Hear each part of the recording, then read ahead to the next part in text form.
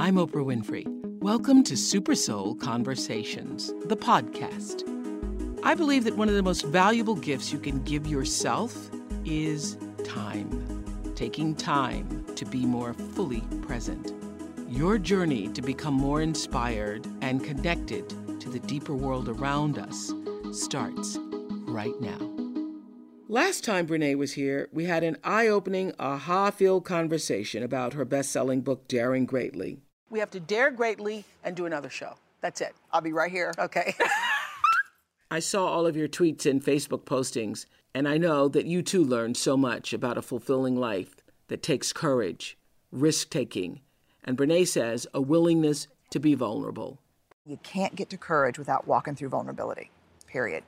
Back in 2010, Brene did just that. She used her personal spiritual awakening as the inspiration for a lecture that went viral with more than 8.5 million views. In her book, Daring Greatly, Brene Brown has a top 10 to-do list of what it takes to be a wholehearted person, a person who believes in their worthiness and is resilient to shame. Last time Brene and I talked, we got through 5 of the guideposts: cultivating authenticity, letting go of what people think, cultivating self-compassion, letting go of perfectionism, cultivating a resilient spirit, letting go of numbing and powerlessness, cultivating gratitude and joy, letting go of scarcity and fear of the dark, cultivating intuition and trusting faith, letting go of the need to be certain. This is why I wanted to do a second show. First of all, couldn't get it all in the first show, but we have to talk about shame and how it rules our existence. And we have to talk about shame and fear and how the two of those work together. And I want to finish today with the remaining 5 ways, principles of wholeheartedness. You say cultivating creativity and letting go of comparison. Yeah. I never thought of it that way. Creativity has to be cultivated. It does. Yes. And I thought before the breakdown spiritual awakening, if you would have called and said, hey, do you want to go to a painting class or scrapbook? I would be like, that's cute. No. That's sweet. Yeah, that's neat. You go do your ART, because I got a JOB. And, that kind of thing. Then what I realized that all these wholehearted men and women had in common was they cultivated creativity. Painting, photography, rebuilding engines, cooking, they did something creative. And then it became very clear to me in the data, this: unused creativity is not benign. What is it? It metastasizes. It turns into grief, rage, judgment, sorrow, shame. Wow. But we are divine beings and we are by nature creative. Wow. And it gets lost along the way. It gets shamed out of us. It gets, I've watched it with my kids. Unused creativity isn't benign. No. It gets metastasized. It does. It's dangerous. It also goes back to what we talked about in the first show about gratitude and joy. Yes. Yes. It also has to be cultivated. It has to be cultivated. Okay.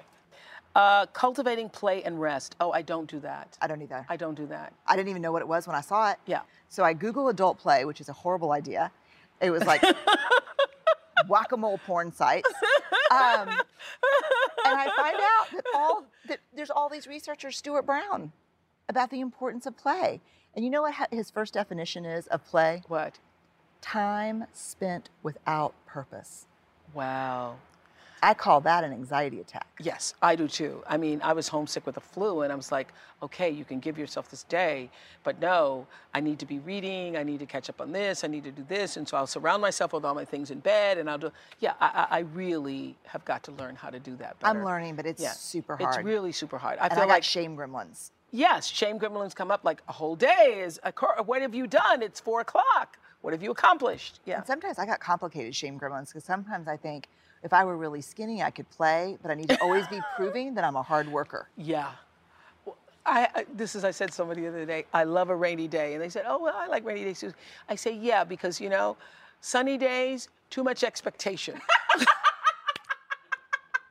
Sunny days are too demanding. Oh, yeah, no, yeah. I feel like I got to go out, I got to have a picnic, Me I too. got a bike ride. Yeah, I got to do it, yeah. I love a rainy day. Me too. Takes the pressure off. Cultivating calm and stillness, letting go of anxiety as a lifestyle. Does that mean giving yourself quiet time every day? No. No. It means learning how to be calm. Calm is a practice. Like, I'm nouveau calm. Like, I've learned how to be calm. I am. Like, you know what calm people do? What? They have things in common. They're breathers. Yeah. So if you came up to me and said, hey, did you hear the new news? Calm people go. And then they take it in. Yeah, then they go, tell me. Like, what do you mean they said this? Who's they? They ask questions, they breathe. And then their big question is, do I have enough data to freak out? And will freaking out be helpful? Wow. So now I just practice. It's a practice. Like all good things we want to be easy. Yes. They're a practice. Yes. Yeah. Cultivating meaningful work, letting go of self-doubt and supposed tos. You got to do something you love. And if you're lucky enough to do something you love that pays the bills, that's awesome. But there are a lot of people who've really found wholeheartedness by, maybe I'm a CPA during the day, but at night I make jewelry. And I sell it on Etsy. And or I'm a candle maker, or I write poetry. We got to find something meaningful about what we produce. And I guess, Otherwise your life has none. It's really hard to find purpose. Yeah, absolutely. Cultivating laughter, song, and dance. I love this one. I hated that one.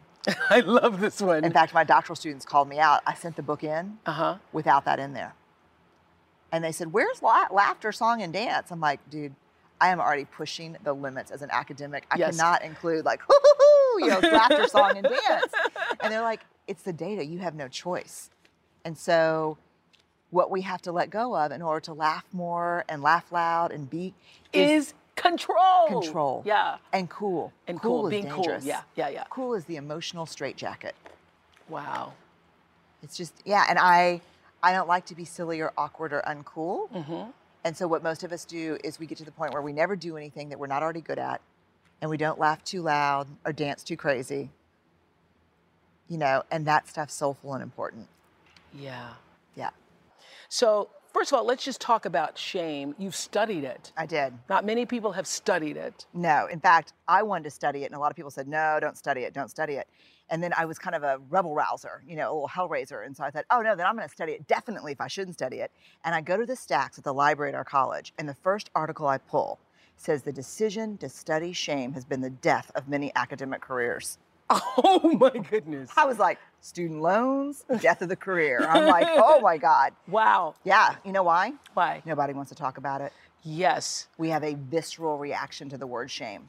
So you say that if you're like on an airplane and somebody says, oh, what do you do? And you say, I study shame, people, they literally turn the other way. I have answers based on whether I want to chat or not. Yes. And the so answer. I study courage. Oh, yeah.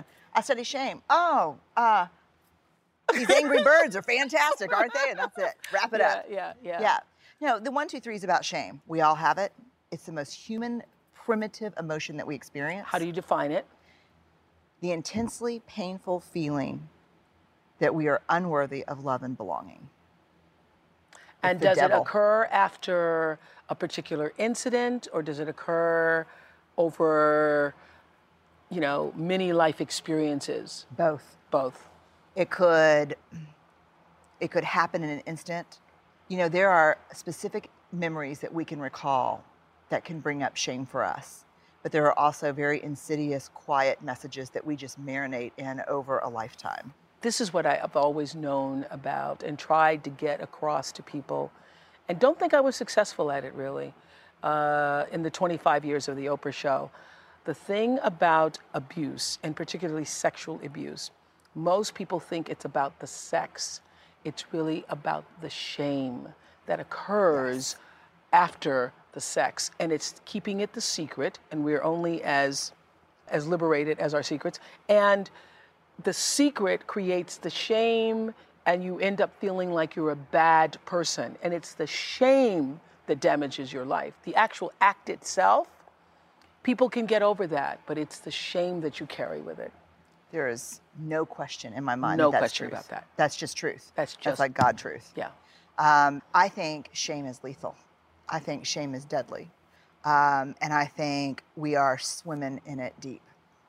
Do people recognize it, though? I think people don't recognize it. So people have one or two reactions when I say shame. They say, I don't know what you're talking about, but that has nothing to do with me. Yep. I know exactly what you're talking about, and I'm not talking about that. But here's the bottom line with shame. The less you talk about it, the more you got it. Shame needs 3 things to grow exponentially in our lives: secrecy, silence, and judgment. Yeah. So you put shame in a petri dish. Yeah. And you douse it with a little secrecy, a little silence, and a little judgment. It grows exponentially. It will creep into every corner and crevice of your life. And shape all of your... Shape everything. Shape everything. The way you think, the way you think about yourself, the way you think about other people, the way you interact with other people, what you do, the choices you make, who you marry, all of it. Yeah. You put the same amount of shame in a petri dish and you douse it with empathy. You've created an environment that is hostile to shame. Wow. Shame cannot survive being spoken. It cannot survive empathy. So if I call you, if something really shaming happens to me, and you talk about it, and I call you and I say, oh God, Oprah, it's Brene, you're not gonna believe what happened. I'm in such deep shame. And you say, what's going on? And I tell you, and you express empathy. yes, Shame can't survive it. Shame depends on me buying in to the belief that I'm alone. You know, I have a good friend, Robert Hilliker, who I work with, and he's a therapist, and he always says, hey, keep the shadow up here because it can only take you down from behind. Whoa, that's good. Yeah. Wow. And so when you're hiding it and when you're not letting it up front, yeah. Do you remember that? Of course, you remember that episode that you did where you talked about men and sexual abuse. Oh yeah, with the 200 men and the standing up. Stand up. Yeah. Like as someone who studies shame, I just wept uncontrollably. I can't even think about it without what it took for those men to stand there and do that. Yeah. That knows no race, no gender, no socioeconomic status. Yeah. It doesn't hang out on one side of the railroad track. Absolutely. Yeah. So we got to talk about shame. And you know what's so important? I've never talked about this in public before, but this is the perfect place to do it. One of the most dangerous things I think about shame is this idea of what I call comparative suffering. That it came to me in a day when I was teaching a class, and I teach a class on shame, and it's all graduate students. It's great. And someone raised their hand and said, I can't talk about my shame in here because, you know, I'm going through a divorce, but I know Susan, you know, just lost a child. And then Susan said, I don't talk about my shame in here because I know John was sexually abused. And John said, no, I don't talk about my shame. We rank order suffering. Whoa. It's a comparative suffering. And the thing is, compassion is not a pizza. It's not finite. It's not like, hey, there are 8 slices of compassion. And in order for you to get some, I need less. Compassion, empathy, infinite. It grows exponentially. It doesn't matter whether you don't have the worst, darkest, hardest story in the world. If you have shame because your boss ridiculed you and belittled you in front of your colleagues, that needs to heal too. Okay. This is what I love. This is in the Gifts of Imperfection, which I think, you know, I read this first, but I think you really should read this first. I think that's a better order. Yes. Yes, the Gifts of Imperfection. Read this and then Daring Greatly. Because you're like, oh, I want to embrace these gifts and these things. Yeah. And then I'm like, dude, you're going to need some vulnerability. Yeah. So I love in Gifts of Imperfection where you say, if we share a shame story with the wrong person, they can easily become one more piece of flying debris, so well said, in an already dangerous storm. We want solid connection in a situation like this, something akin to a sturdy tree firmly planted in the ground. We definitely want to avoid the following. The friend who hears the story and actually feels shame for you, she gasps and confirms how horrified you should be, then there's awkward silence. Oh, yeah. Then you have to make her feel better. Oh, yeah. Have you ever had that happen? Oh, my goodness. Where you're like, yeah. Oh, so God. now you have to put your shingle out for that person. Yeah. Yeah, now I'm still in shame and I'm one less friend down. I'm like, and you're gone.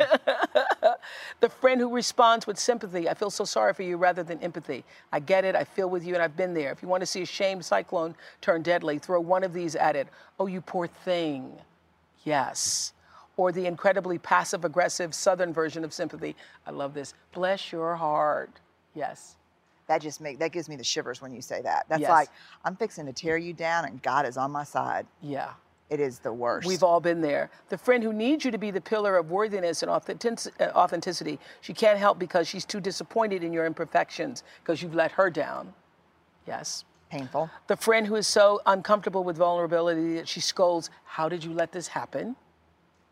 The friend who's all about making it better and out of her own discomfort refuses to acknowledge that you can actually be crazy and make terrible choices. You're exaggerating, the person says. It wasn't that bad. Right. Yes. And the friend who confuses connection with the opportunity to one-up you. Well, that's nothing. Listen to what happened to me. So when you open yourself up and you're vulnerable enough to share something that has shamed you, what are you really looking for? I'm looking for the person who loves me, not despite my vulnerability and imperfection, but because of it. I'm looking for what I call my move the body friends. I'm looking for the folks who are going to show up and wade through the deep with me. And I think it's a myth that you should have more than one or two of those.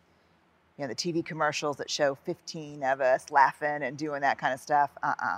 You got one person in your life who you can call and say, I just told a bold-faced lie to someone I care about and I have no way to get out of it, and I'm in a shame storm of epic proportion. You have one person that look at you and say, all right, let's do this thing. I'm with you. I've done it. Let's talk it through. You are so lucky. And if you have two or three, that's Forget it. Forget Lottery.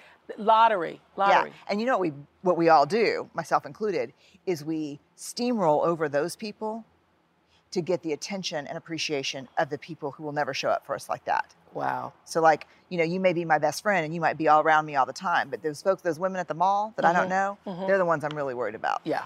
Trying to please or prove yourself to them. And you say, of course, we're all capable of being these friends. Yes. But especially if someone tells us a story that gets right up in our own shame, that's when it hits the nerve, right? You're human, imperfect, and vulnerable. Yeah. Yes. It's hard to practice compassion when we're struggling with our own authenticity or when our own worthiness is off balance. And you know what means the most to me? What means the most to me is if I go to someone with my shame story, and my whole mantra is, you share with people who've earned the right to hear your story. Damn, that is good. Right? Doggone it, that's so good. You have to earn the right to hear my story. It's an honor to hold space for me when I'm in shame. And so I want to share. And if I share with someone... we need to just pause with that for a moment. Okay. Because this is how people get so messed up and violated. It's like the Bible says, casting your pearls before swine. It's true. Offering yourself up to people who don't deserve to have that offering. That's right. And you have to think long and hard about who has earned the right to hear the story and with whom am I in a relationship that can bear the weight of the story. Wow. That is powerful. And if I go to someone and I share it and they come back with one of those bad, like not helpful, not empathic answers, and then a week later, a day later, an hour later, they call and say, I didn't show up for you. You were so much in my stuff. I couldn't be with you in that. That means even more to me. We're not going to do empathy perfectly. You know, we're not going to have the right response every time. Yeah, but how do you, if you don't even know that you're carrying the shame, which I know, there's going to be such a huge reaction to you being here because people are going to hear this and know that you're talking exactly to them and about them. How do you unpack it? Well, I think one of the biggest unpacking pieces is to get clear about the difference between shame and guilt. Really? And the difference between shame and guilt is the difference between I am bad and I did something bad. So let me give you an example. I drink too much on Thursday night. I'm so hungover Friday that I get to work, I miss a meeting, and my self-talk is, God, I'm an idiot. I'm such a loser. Shame. I'm an idiot. I'm a loser. Same scenario, I get to work, but my self-talk is, that was a really stupid thing to do. I wasn't thinking. So the focus on self versus the focus on behavior. Is this linguistics? Is this a pet peeve? What's the deal? This is serious. We measure shame and guilt in people by how they talk to themselves. What are the messages? How do they speak to themselves? Shame, this is going to freak you out. Okay. Highly correlated with addiction, depression, eating disorders, violence, bullying, and aggression. Guilt, inversely correlated with those. People who are able to really change the self-talk and believe it have far better outcomes on all those measures. The pushback is, I don't get the difference between shame and guilt. So the difference between shame and guilt is, let me ask you something. If you hurt my feelings, would you be willing to say, I'm sorry, I made a mistake? I'm so sorry. I made a mistake, right? I made a mistake. That's guilt. Yeah. Shame, I'm sorry, I am a mistake. I always do that. I'm so stupid. I'm so, right. yeah. I'm such an idiot. Nothing I'm so ever loser. works. Da, da, da, da. I'm a that thing. crappy mom. Yeah. I'm fat. I'm ugly. Shame. That shame. That shame. Uh-huh. We have to get really clear. And so when something shaming happens for me, for example, what I try to do is I try to do everything that's counterintuitive. Because this is what I learned. Men and women with high levels of resilience to shame share very specific things in common. The first thing I try to do, which is so hard, talk to myself like I would talk to Ellen or Charlie, my kids. So the first thing I try to do is say, you made a mistake. You're human. Yeah. You're okay. You're okay. I love you. Yeah. We're going to get through this. Yeah. But the big pieces, I mean, this is the hard one. You got to reach out and tell the story. You got to speak your shame. Wow. Ooh, that's so good. Great story, real quick. Yeah. Ellen's in kindergarten. I get a call from her teacher. She says, oh my God, I know exactly what you do for a living. And I was like, oh, great. I was like, why? She, Ellen was in the Glitter Center today. And I looked over and I said, man, Ellen, you're messy. And she shot straight up and said, I may be making a mess, but I am not messy. Wow. Yeah. And then, of course, I was like, oh, great. Now I'm that parent, you know. Like, now I'm like the. That's great. Here comes Brene, the shame researcher, you know. That's great. Maya has said to me for years, Dr. Andel has said for years about how words are almost tactile and how they attach themselves, not just to us, but to the furniture in the house and the things in the room, and that how words carry such powerful meaning that it lasts. So what you're saying, that if you label yourself that, if you have done that to yourself, as if you labeled yourself as stupid or labeled yourself as messy, or yes. as that tape then gets replayed over and over and over and over in life. Oh my God. And let me tell you one thing I've learned from my research that I am so clear on, that I just believe it in my bones. Love and belonging, irreducible needs of men, women, and children. In the absence of love and belonging, there will always be suffering. Period. In the absence of love and belonging, there will always be suffering. Always. So when people say all the time, you know, why does God let this happen? Why did God let that happen to those children? Why does God let people starve? I always say, God is always available to us, is there, is here all the time, is always waiting on you. And people don't suffer because of God. People suffer because of people. Because of our absence of allowing the Spirit of God to flow through us. Is Preach. that not the preach? Is that not preach? Hello. Is that not the truth? No, it's true. I mean, I think when those things happen, God weeps right alongside of us. Because of what you just said, that all of us are longing for that connection. It's not negotiable. We are neurobiologically hardwired for connection, for love, for belonging. It's in our DNA. Okay, and you have a beautiful definition of connection. Do you remember it? Yeah. This is the one I love so much. Connection is the energy that is created between people when they feel seen, heard, and valued, when they can give and receive without judgment. You know, that made me weep. And it made me weep because I have, over the years on this show and in my work, felt such a deep connection to people I didn't even know. And when I thought, oh, gee, I just use the word all the time, I never really thought about what it meant. It is the energy that is created when people feel seen and heard. And do you know that for years on this show, the Oprah show, on this show, Super Soul Sunday, I would say the one lesson I learned early on is that what everybody wants is to be seen and heard. They want to know, do I matter? And does what I say mean anything to you? That's why we're soulmates. It's true. Because you get me. No. You had me at hello. No, I do. I think shame unravels connection. Yes, of course it does. Yeah. Because it makes you think I'm the only one who's ever felt this, and I'm the one that feels this, and nobody else has ever felt. Yeah. Yes, I mean, people always say to me, why do you think so many people watched your TED Talk? Why do you think, your work resonates with people? I think people need exactly what you say, to be seen and heard and valued. Yes. And I think the one thing I do, the thing that I'm trying to own as my gift, is I'm good at giving people language to describe experiences that we've all had. So that's what you do. You give us a language to understand more fully and deeply what we already knew. That's my goal now, to language it and let you know you're not alone. You are an AHA verifier. I'm getting a sweatshirt. You are an AHA verifier. That's what you are. That's great.